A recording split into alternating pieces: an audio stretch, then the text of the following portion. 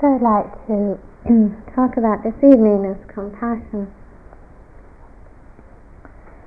The spiritual journey truly has its foundations in the twin pillars of wisdom and compassion. They are likened to being the two wings of a bird. They complement each other, they balance each other, they complete each other, and they nourish each other. And it is very difficult to divorce these two aspects of the Dharma from each other. There's the Buddhist Sutta says, one who clings to the void and neglects compassion will not reach the highest awakening. But one who practices only compassion does not gain release from suffering.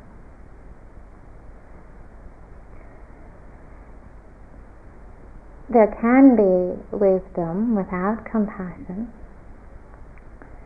but that creates a kind of split within ourselves. Wisdom without compassion really tends to be the mind which is disconnected from the heart.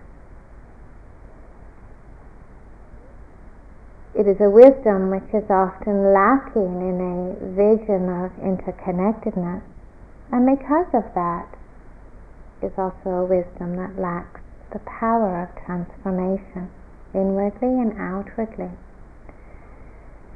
Detachment which is not balanced by love doesn't really hold within it any possibilities of healing, of extending, of reaching out. Instead, it often becomes a kind of withdrawal or separation.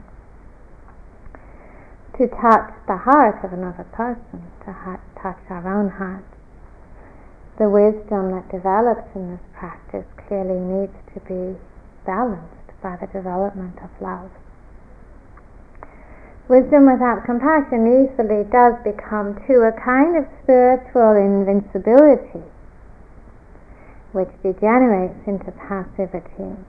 And this is, of course, a great danger in the spiritual life, that we can be so wise through our experience, and that often means that we hold within us a whole kind of treasure chest of wonderful solutions for all the problems in the world and wonderful answers to suffering, and we know all about the relationship between suffering and its cause. But when that wisdom is not balanced by compassion, we may well indeed have this kind of wealth of well-intentioned advice, only to find that nobody is listening to us. With no compassion, there is also no empathy. As a Christian mystic once said, of what avail, of what use is the open eye if the heart is blind? Wisdom actually requires compassion to bring it to life, to give it power. Compassion gives power to wisdom, the power to touch, the power to transform, the power to actually make visible the understanding that grows within us through our practice. But just as much, compassion also needs wisdom. It is insight, it is understanding that brings courage, that brings equanimity, that brings skillfulness to compassion. It is through wisdom that compassion finds the right actions, the right words, the right directions, the right applications. Because the whole direction of insight, the whole direction of wisdom is really to dissolve separation between inner and outer, between I and you, between us and them. And it is in the dissolving of the separation that true compassion can actually grow.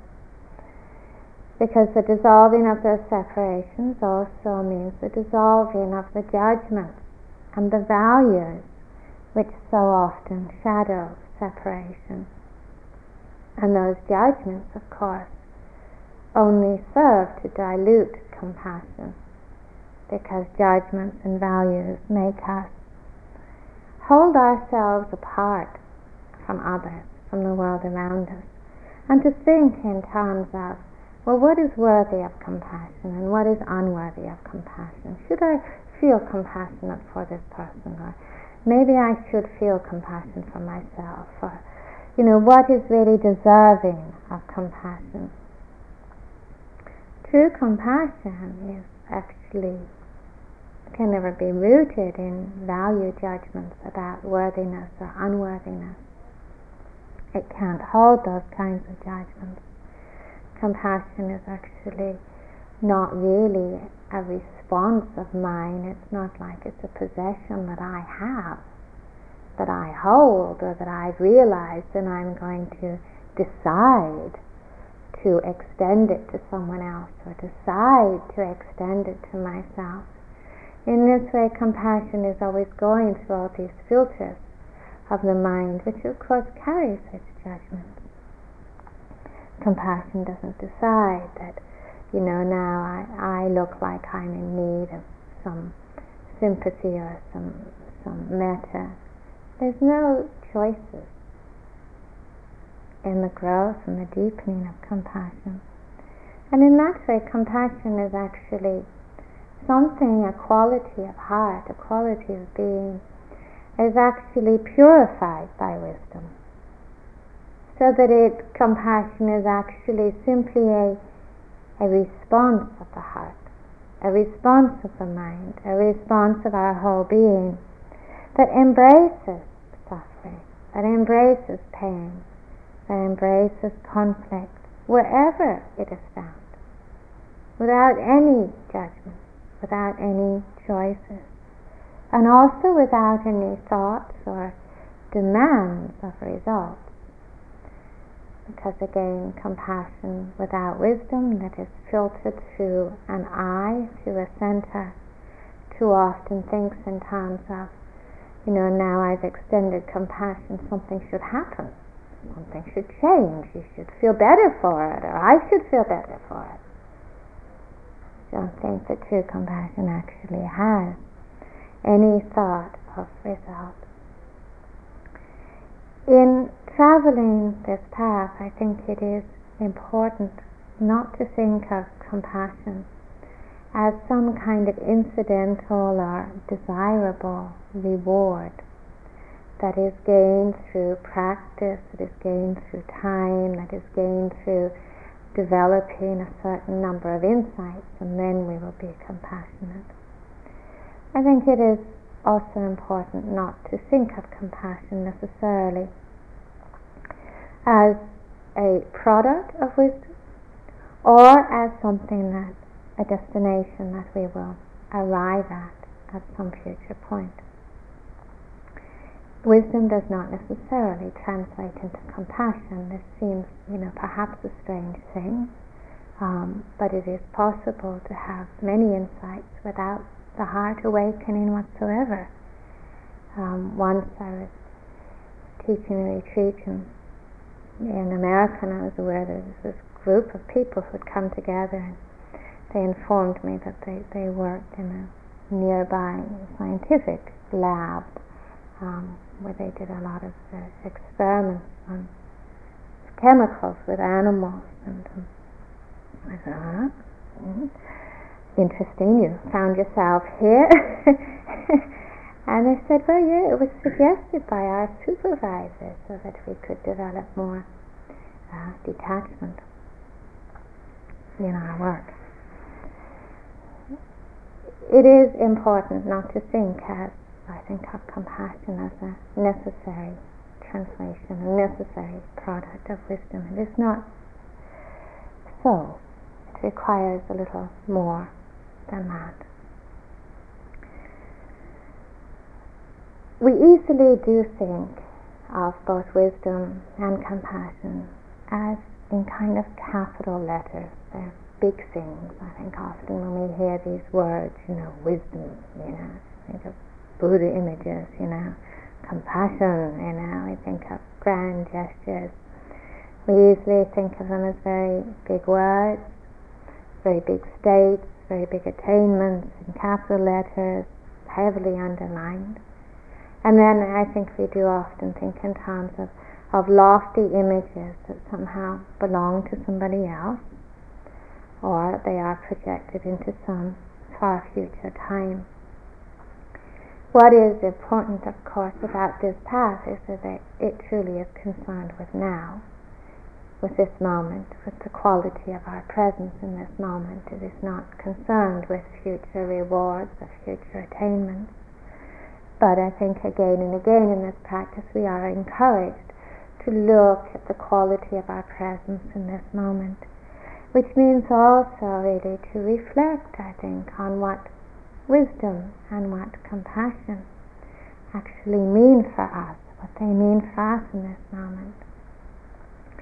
When we think only in terms of images, and think in terms of very wise people, Buddha, Jesus, Zen masters, often we think then of wisdom only in terms of people who've made a big impression on us, authorities.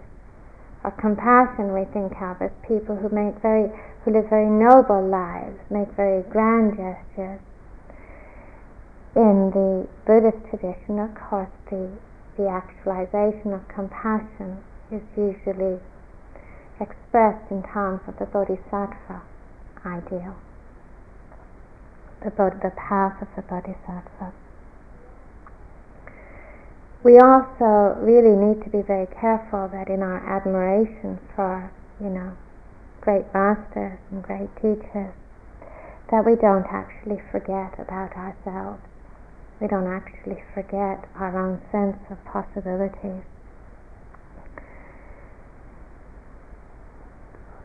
The path of the bodhisattva, it is a major tradition. It is a tradition in which many people find themselves not only in the past but in the present, making a certain inner commitment to. Not just old Buddhists, or people only in the Mahayana tradition. The bodhisattva path is actually a very living tradition. The path of the bodhisattva, is a person who within their own hearts actually commits themselves, has a dedication to the liberation and the freedom of all beings. Actually makes a commitment within their own hearts to bringing about the end of suffering. The consciousness which is infused with this aspiration is called the mind of enlightenment, or bodhicitta. And certainly in the path or the tradition of the bodhisattva, no distinction whatsoever is made ever between wisdom and compassion, because to be truly awake is to be sensitive, is to have an open heart, is to be free from clinging and from division, to be open, to live with sensitivity, see with an open heart, is to be compassionate. And to be compassionate is to be awake. There is no distinction possible to make.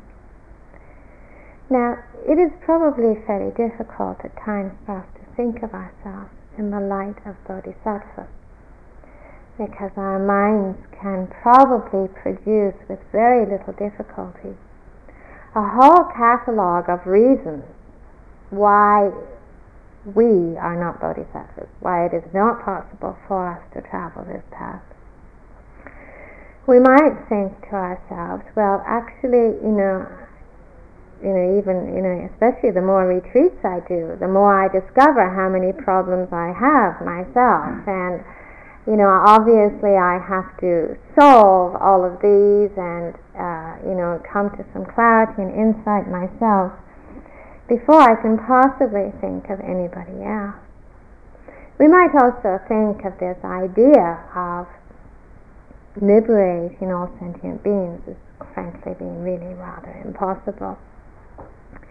We might think, well, I've encountered so much greed or so much selfishness in myself that I can never be someone like Mother Teresa or like the Dalai Lama, and that really I have to leave compassion to the experts.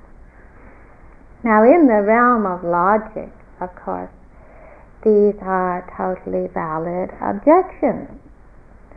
But the path of the Bodhisattva has never actually been concerned with logic at all. Logic has nothing to do with developing compassion. We will, of course, never be Mother Teresa or the Dalai Lama. They are who they are. We are who we are. We can only be ourselves. We can only listen to our own heart. We can only grow in our own awareness, our own capacity to serve and to give. But part of this practice is trust, a very essential part. Trusting in our own possibilities. Trusting in our own possibilities for wisdom and for compassion in every moment. These qualities are really not the territory of only saintly or only special people. We hold, all of us, the seeds for those qualities within our own hearts. Practice is a way simply of nurturing those seeds, of bringing them to fruition by learning to listen inwardly, by exploring, by extending our horizons, by trusting in our own possibilities. The path of the Bodhisattva is actually the path of every single human being who has the capacity for love, the capacity for forgiveness. It's the territory of every single human being who actually yearns, longs for the end of pain, longs for the end of conflict, suffering in all its forms that shadows our world.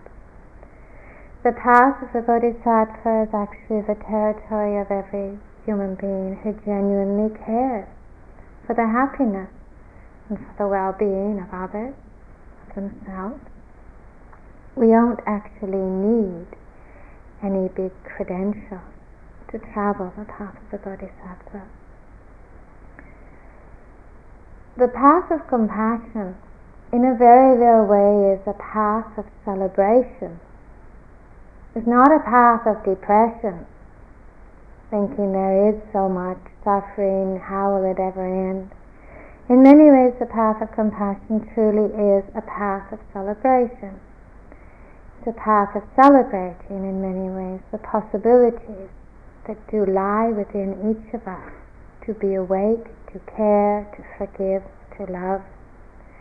It's a path of celebrating through making visible our own capacities for letting go and for generosity, for service, amidst the challenges of our own life and amidst the challenges of our world.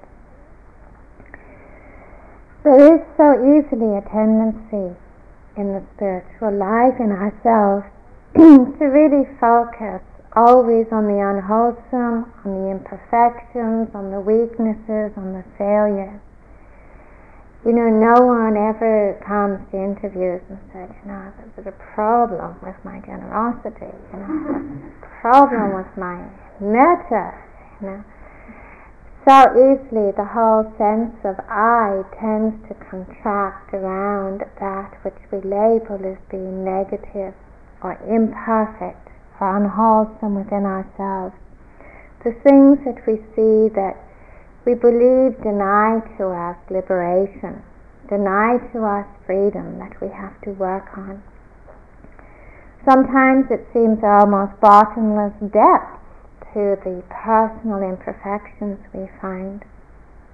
And sometimes in that way of seeing, which is of course totally imbalanced, we come to believe that really this path that we're traveling is all about making a concentrated effort to transcend, to overcome or to renounce these endless imperfections.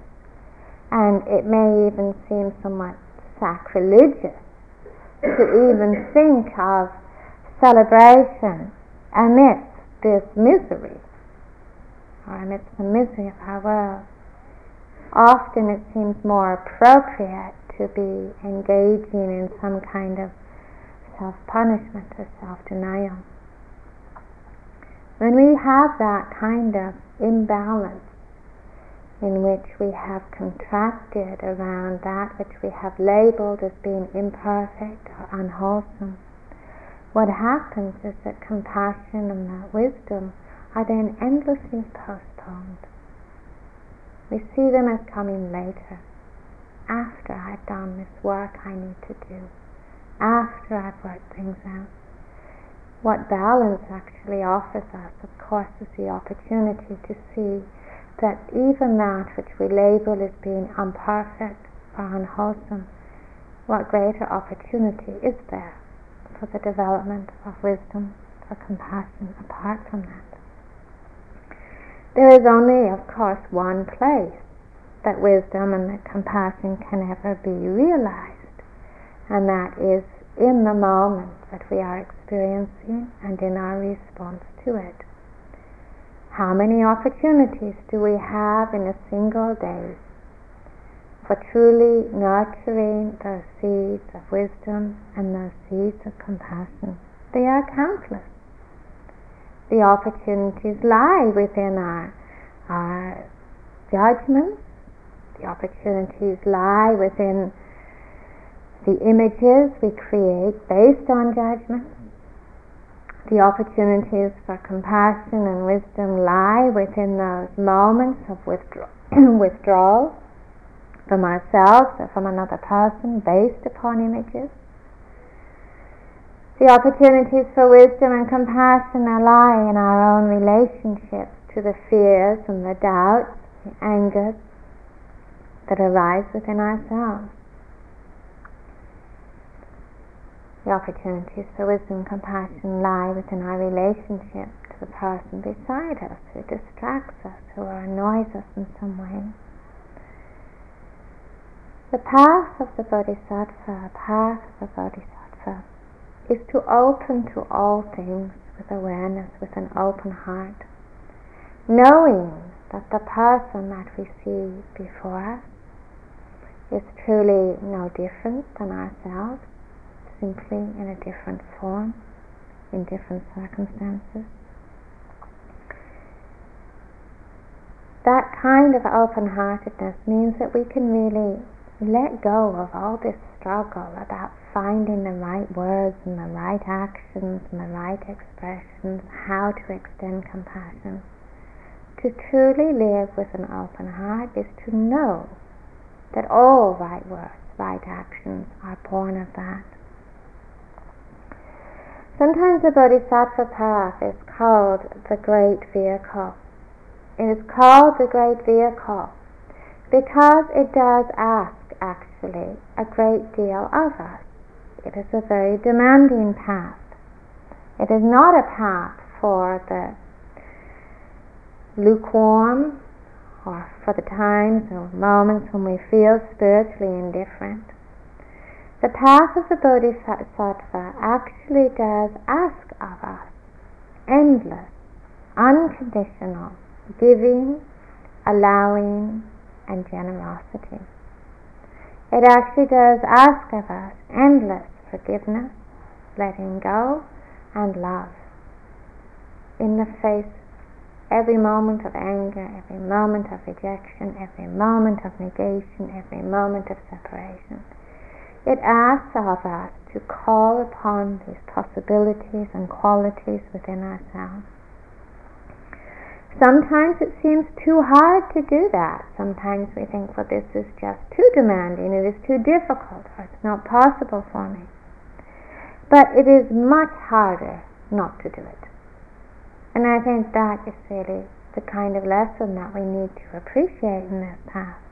It is much harder not to live with generosity and forgiveness and compassion. Generosity and letting go and love, they bring only joy and warmth and freedom.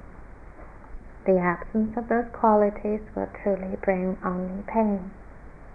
Anger, denial, and holding, self-centeredness, they do bring conflict and limitation. These are the primary lessons of wisdom. They're the basic lessons of wisdom. The lessons we learn over and over again in our lives. The lessons that we truly need to learn to listen to. Because it is out of learning these lessons, actually, that compassion does begin to emerge. Nurturing compassion is a conscious path. It is a path of reflection, of inquiry, and of calmness. And I would say that there are, amongst probably many others, 4 essential ingredients that are really intrinsic to developing compassion. One of those ingredients is the quality or capacity of imagination. One of those ingredients is the quality of equanimity. Another of the ingredients is the quality of courage. And the last, the ingredients in developing compassion is the quality of wisdom. Of course, we can never know entirely or deeply what another person's experience actually feels like to them. We cannot actually know entirely and deeply what another person's grief or sorrow or suffering actually feels like within them. Neither can anyone else, no matter how loving or how much empathy they have, actually feel with our feelings or see through our eyes what we actually experience. That does not mean that there is, of course, an uncrossable divide between ourselves and others. It doesn't mean that we are isolated and locked within our own individual experience, and that this can never be touched by the heart of another.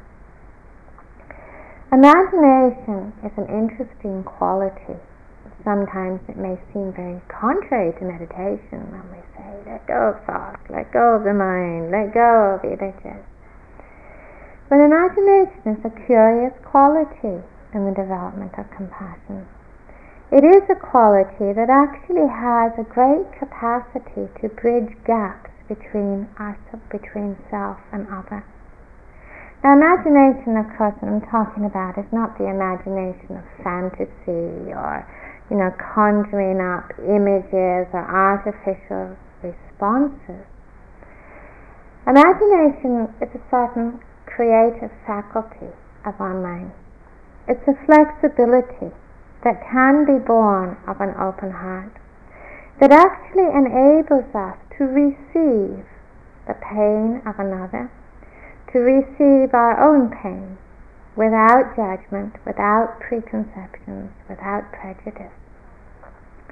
It is a creative faculty of our mind that actually enables us to extend the horizons of our own consciousness, to go beyond the limits of our own individual experience and memory. I'd like to read you a piece from Stephen Levine's book, the story of a woman in a hospice. A woman came into the hospital in a very contracted state. The nurses called her a real bitch on wheels. Few wished to spend time with her. All her life had been a struggle for control. All that she didn't want or could not have was judged and pushed away from her heart. All that she could get was grasped at feverishly. And so she found herself dying alone in a great deal of pain. She had judged so many so often that even her grown children would not visit. For 6 weeks her isolation and pain increased until one night she came to a point when she could no longer stand the suffering in her back and legs, or the pain of her unlived life. At 4 a.m., feeling like jumping out of her skin, she began to review her life amidst the pulsations of her pain. Never had it been so clear how her intense holding had created such intense pain. Feeling death approach, she remembered herself as a youngster, open and hungry for the world. She saw how she had closed down over the years. With a deep sigh, she let the helplessness wash over her, and exhausted, unable to fight another moment, she surrendered, let go, and died into her life, into the moment. Letting go into the pain in her spine and legs, she began to sense, quite beyond reason, that she was somehow not alone in her suffering. She felt what she later called the 10,000 in pain. She began to experience all the other beings who at that very moment were lying in that same bed of agony. At first there arose the experience of herself as a brown-skinned woman, breasts slack from malnutrition, lying on her side, a starving child suckling at her empty breast. For an instant she became this Ethiopian woman, dying in the mud. Then there arose the experience of an Eskimo woman lying on her side, dying during childbirth, tremendous pain in her back, her hips, and dying the same death. Image after image arose. She was each dying beside the other. She experienced the 10,000 sufferings simultaneously. She said, the pain was beyond my bearing. I couldn't stand it any longer, and something broke. Maybe it was my heart. But I saw it just wasn't my pain. It was the pain. It wasn't just my life. It was all life. It was life itself. As the days unfolded after this extraordinary experience, Hazel's heart opened more and more to all the others in pain at the hospital. She constantly asked after them. And the room became a place where the nurses would come on their break because it was a room of love. Soon her children came to visit because of the warmth and surrender of her phone calls, responding to her plea for forgiveness. Her grandchildren sitting on her bed, the grandchildren she'd never met, the hearts she'd rejected before they were born.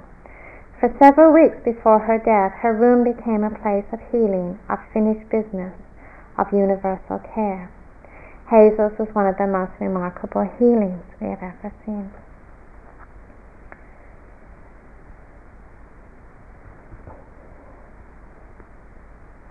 What pain can offer to us is a sense of our common humanity. Pain can be overwhelming. Pain can lead to despair. Pain can also dissolve separation. Pain is humbling. That is one of the basic actualities of pain. Whether it's in our hearts, whether it's in our minds, whether it's our lives, pain is humbling. It erases so completely our sense of control, our sense of personal power. I can't change this. I can't get rid of this, no matter how much I want. This is something I need to be with. This is something I need to understand. In many ways, pain offers us the most vital opportunity for letting go, for surrendering, for understanding the emptiness of the barriers that would somehow describe pain as being my pain or your pain. Fear is fear, loss is loss, aging is aging, sorrow is sorrow, just as happiness is happiness, just as joy is joy.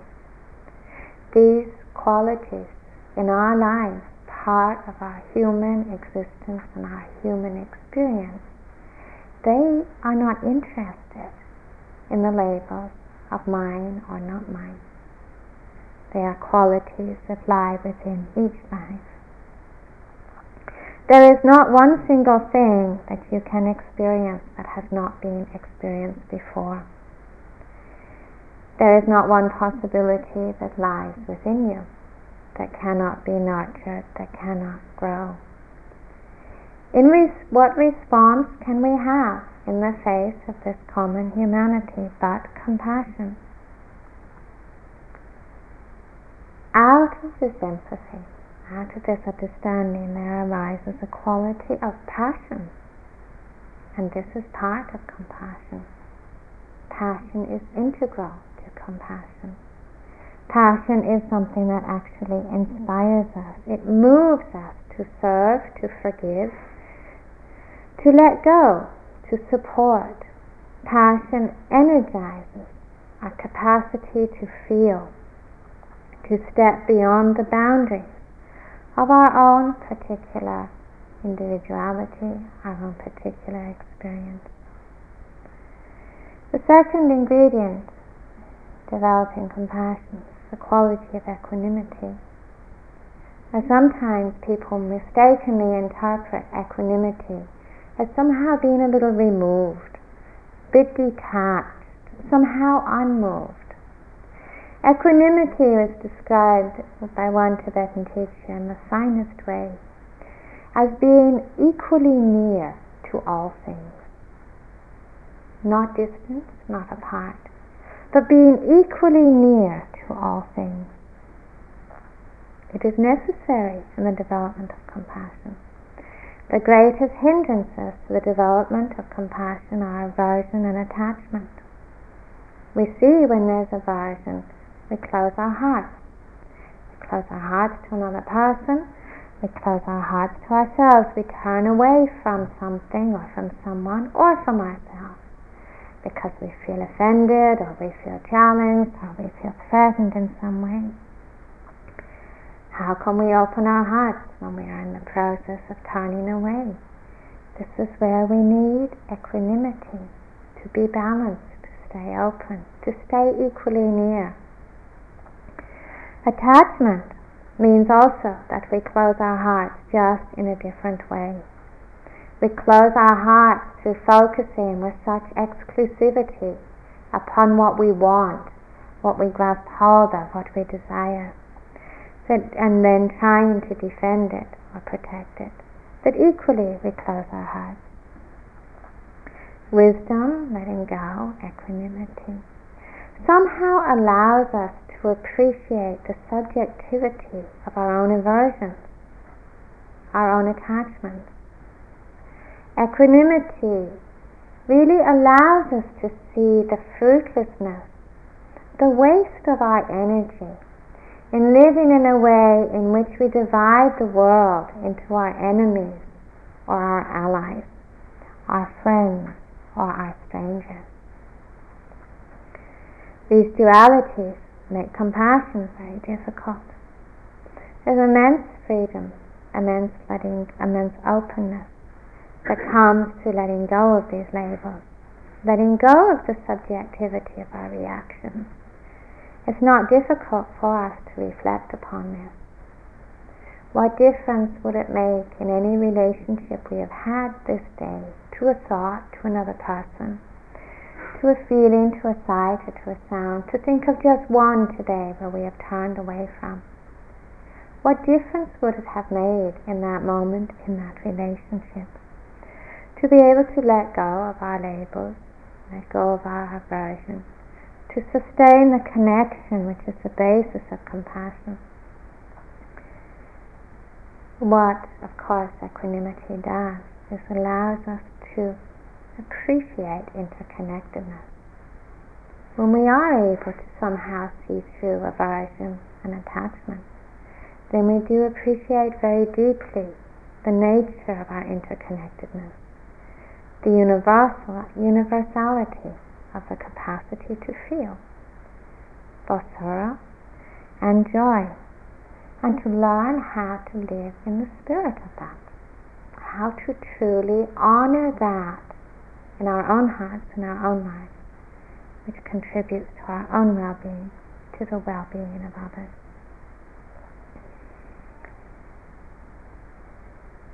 The third factor is our quality of courage. Compassion and openness and love. These are not easy paths in our life. In some ways it is so much easier, it seems, to live a life of protectedness, to live a life of being closed down, to live a life of shutting things out. It is not easy for us in any way to live with compassion, to live with openness, to live with love. Think of all that we need then to let go of. isn't it? And that sometimes seems to be like a major difficulty for us. But I think also we come to appreciate the difficulty of holding on. But it seems extraordinarily challenging. It is hard to open to pain, whether it's ours or whether it's someone else's. It really challenges again so many of our ideas of control. Somehow it seems easier at times to avoid, it feels safer. Because what do we hear in pain? What do we hear in another person's pain? We hear the echoes of our own pain. What do we hear in another person's fear? We hear the echoes of our own fear. What do we hear in another person's doubt? At times we hear the echoes of our own doubt. This is hard for us to acknowledge. This is hard to acknowledge these possibilities within ourselves. Because at times we feel, what if I can't accommodate pain? My own or someone else's? What if I really can't embrace it? What if I'm overwhelmed? What if I'm somehow swept away? Well, sometimes we are. It's basic actuality. Sometimes we are. Sometimes we cannot accommodate. Sometimes we cannot stay with. This is part of learning humility. But to know that every moment of not accommodating, to be able to acknowledge that with honesty, offers us the opportunity of beginning again. This is not a failure. This is not measure of some kind of incompleteness. This offers us the opportunity to begin again. It takes immense patience and perseverance to stay with pain, no matter where it is located, especially to stay with pain without any fantasies or demands about fixing it. This is compassion, just to be present, to know that perhaps healing can come through that, but to have no fantasies of wonderful solutions, because this is just a manifestation of separation.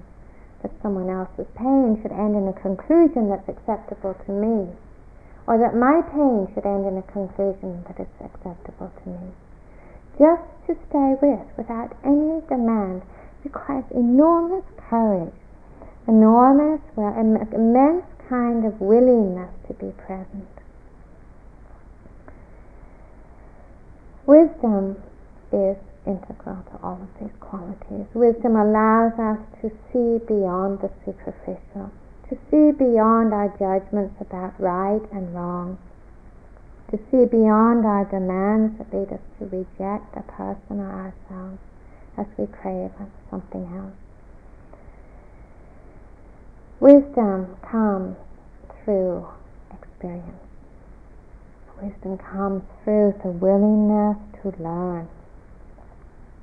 Wisdom comes through the capacity to forgive. Wisdom is about staying open. There are so many stories in the spiritual life that tell us again and again simply to set aside our conditions for being present. To set aside our conditions. To set aside those conditions that I will be present if it's comfortable, or if it's acceptable, or if it's pleasant. Or I will be present if there's a reward that comes from us.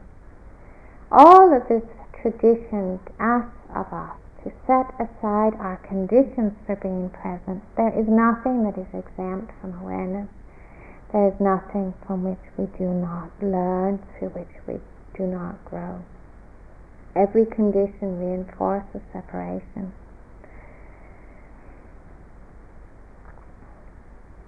Meditation is about learning unconditional openness. That is what this practice is about.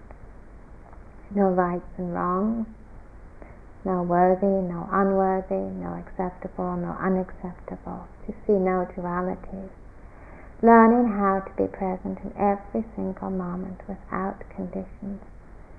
This is the basis of wisdom. It is the basis of compassion. The basis of compassion, which sees no separations whatsoever. Last thing I'd like to share with you.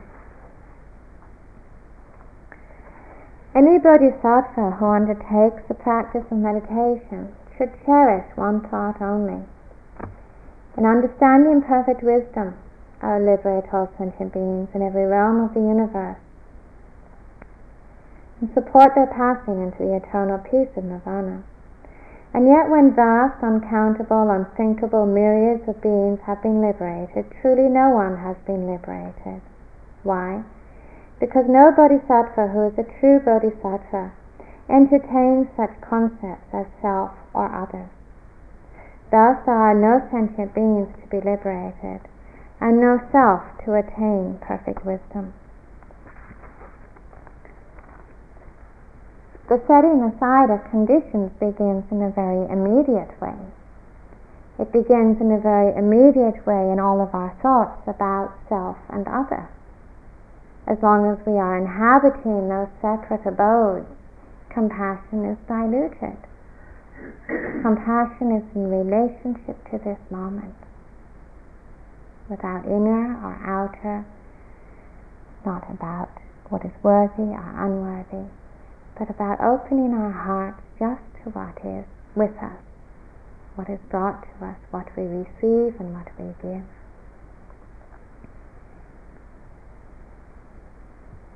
May all beings live with equanimity. May all beings live with wisdom. May all beings live with compassion.